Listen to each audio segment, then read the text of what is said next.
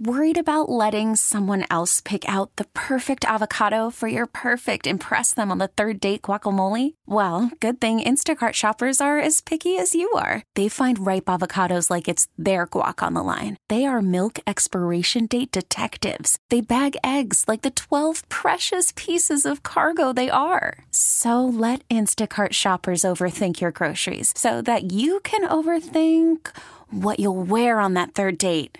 Download the Instacart app to get free delivery on your first 3 orders while supplies last. Minimum $10 per order. Additional terms apply. Good morning. My name is Harry Snellings. I'm the Chief of Police for the City of Jamestown. With me is Patrick Swanson. He's the Chautauqua County District Attorney. I'll give you a brief overview of last night's events, and then I'll turn it over to the District Attorney, and then we'll take a couple of questions. Approximately 11:40 last night, our officers were responding to a tip. The investigation led them to 2 Todd Avenue here in the city of Jamestown. We were able to get consent to search the residence. Our officers cleared the home up to the point of the attic. Once they got to the attic, our canine officer released his dog to check the attic. There was a confrontation up there. The dog did confront Keith Robbins, the suspect. Keith Robbins did stab our canine Mitchell. He was rushed to emergency surgery, and it appears he's going to be okay. Our officers backed up, established a perimeter, and then we made contact with our tactical teams. We were able to establish contact with the suspect in the home. Negotiations continued to approximately 6 a.m. this morning. At that time, Keith Robbins surrendered himself to our officers. Keith Robbins does have an injury. It's a self-inflicted stab wound to the chest, and he's currently under medical care. And I'll turn it over to the District Attorney. We're currently in the process of wrapping up our investigation. I do want to thank the Jamestown Police, the Ellicott Police, the Lakewood Bus-Type Police, the FBI, and the State Police. They all assisted in this, bringing this case, what is nearly to a close. We are waiting to learn the medical condition of the suspect at this time, but it is still an ongoing and active investigation. Just want to make one more comment. I want to make sure that, first, I thank all the law enforcement agencies that assisted from Thursday until the apprehension this morning. Our local FBI office, resources from the Department of Homeland Security, New York State Police, Chautauqua County Sheriff's Department, Chautauqua County Forensic Investigation Team, Chautauqua County Emergency Services, the Hazmat Team, Lakewood Bus-Type Police Department, Ellicott Police Department, and more importantly, our community members and their willingness to provide us tips and information. The tip, where did that come from? That came from I don't want to get specifically who it came from, but it was a citizen that provided us the tip. Was there anyone else in the home at the time? No, there was not. Larry, we've heard that the father lives in that area. Was it the father's house, or whose was it? It was the father's home, and he was not in the residence. Do you know if the father knew he was there? Entire time? Was he there this whole entire time throughout the 5 days? No, he was not. Has he made any statements? I can't comment on that right now. When you had the perimeter there last Thursday, was that home checked as well? Correct. We checked 24 Woodworth because we had reason to believe that he had access to that residence, and then obviously 2 Todd because that was his father's home. And the vehicle was found near that location. Is it believed he left there? Did he leave by vehicle, by foot? We don't know how he left, but he did leave the area. And we do believe he got some assistance. And that we're still following up and investigating that. If he did get assistance, would that person face charges? Potentially. Can you speak at all to his background? We're hearing he had a long background of domestic violence. We're not gonna get into that right now. No. We understand that the victim, he had been in contact with her, had threatened her a few times at least, as recent as that night before. Can you confirm that at all? Terry, that's still part of the investigation, and I can't comment on that. Can you talk about their restraining order at all that he had with his ex-wife? I do know that there was an active refrain from order. What does that actually mean? You want to get into the legal side of that? It's different than a no contact order. Refrain from is you're essentially barred from harassing, assaulting, essentially breaking the law against that person. It was not a complete stay away. is simply, there are two kinds. That's the alternative kind to complete no contact. So what kind of charges could he be facing right now? Well, the murder 2, we have the assault on the police officer, which is the K-9 officer, and there are still others that we're looking into. And when is Was he he being making arraigned? I'm threats sorry. to any of the victims' families during this whole time, throughout the 5 days? Jason, I'm not aware of that, but that's still part of the investigation. Sure. I'm not aware of that, but it's still part of the ongoing investigation. What kind of a stab wound did he have? Was it to the abdomen? It was to his upper chest.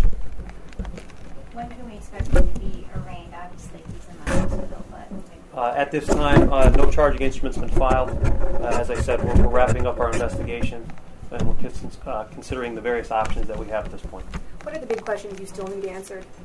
I don't want to talk about that right now, given the nature of the case and the position we're in right now. A lot of neighbors certainly feeling relieved today. That's what they've been telling us. What's your message to the community?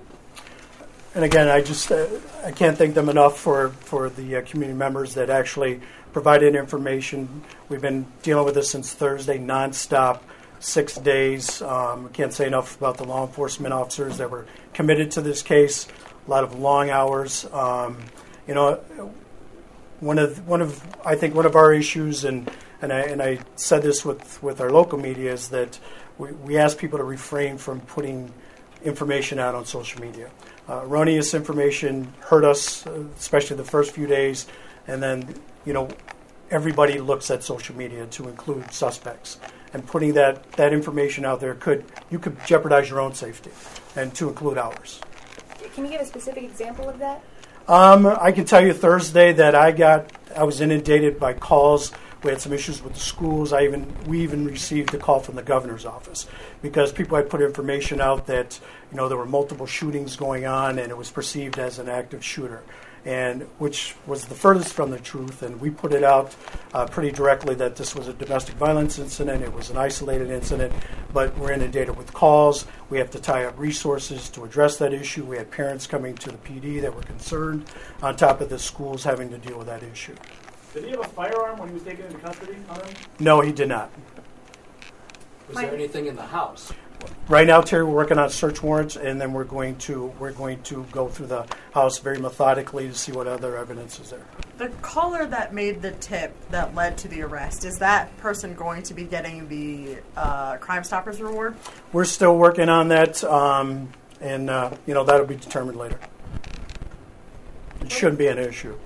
is his father facing any charges for harboring a fugitive or whatever it would be?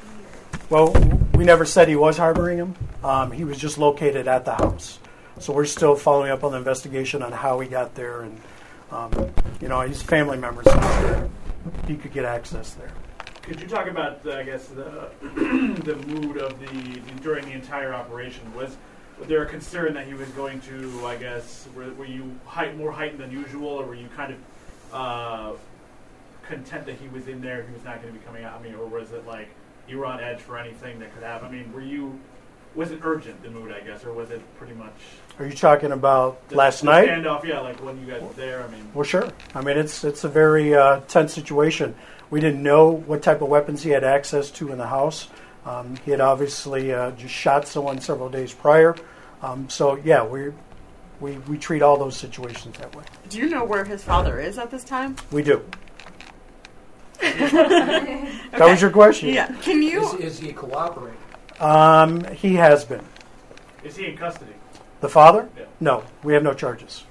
He was not at the house. I'll make that very clear. He was not at the house. But you did have consent to go into the house. Did that come from him? No, it came from another party that had resided there.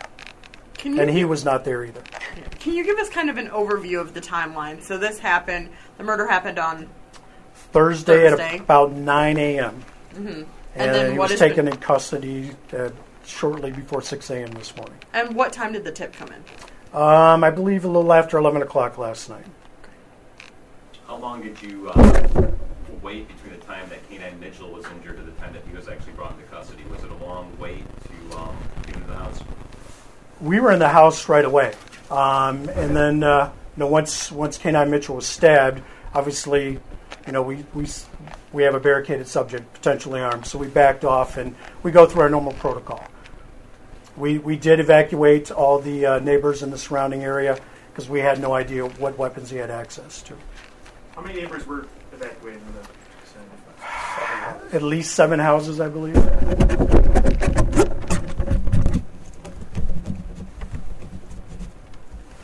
Any other questions? What's his condition in the hospital again from the stab wound? Right now, I don't know. I know he's receiving medical treatment. Where is he at? Right now, he's at WCA. Is there anything more you can give us about the father? How much did he know where he is? Anything? No, that I can't. Thank you very much. Thank you. Thank you for coming down. Thank you. Or, who else was living in the house? How many people? I'm not going to get into it. Baseball is in full swing. NBA playoffs are heating up, and your NFL team is gearing up for training camp. Listen to the latest on the teams you love here on the Odyssey app. The biggest sports radio stations in the country, providing unrivaled local coverage of their teams, all in one place. Exclusive interviews with players, coaches, and team executives, streaming live and always available on demand. Stay in the know with your favorite teams right here on the Odyssey app.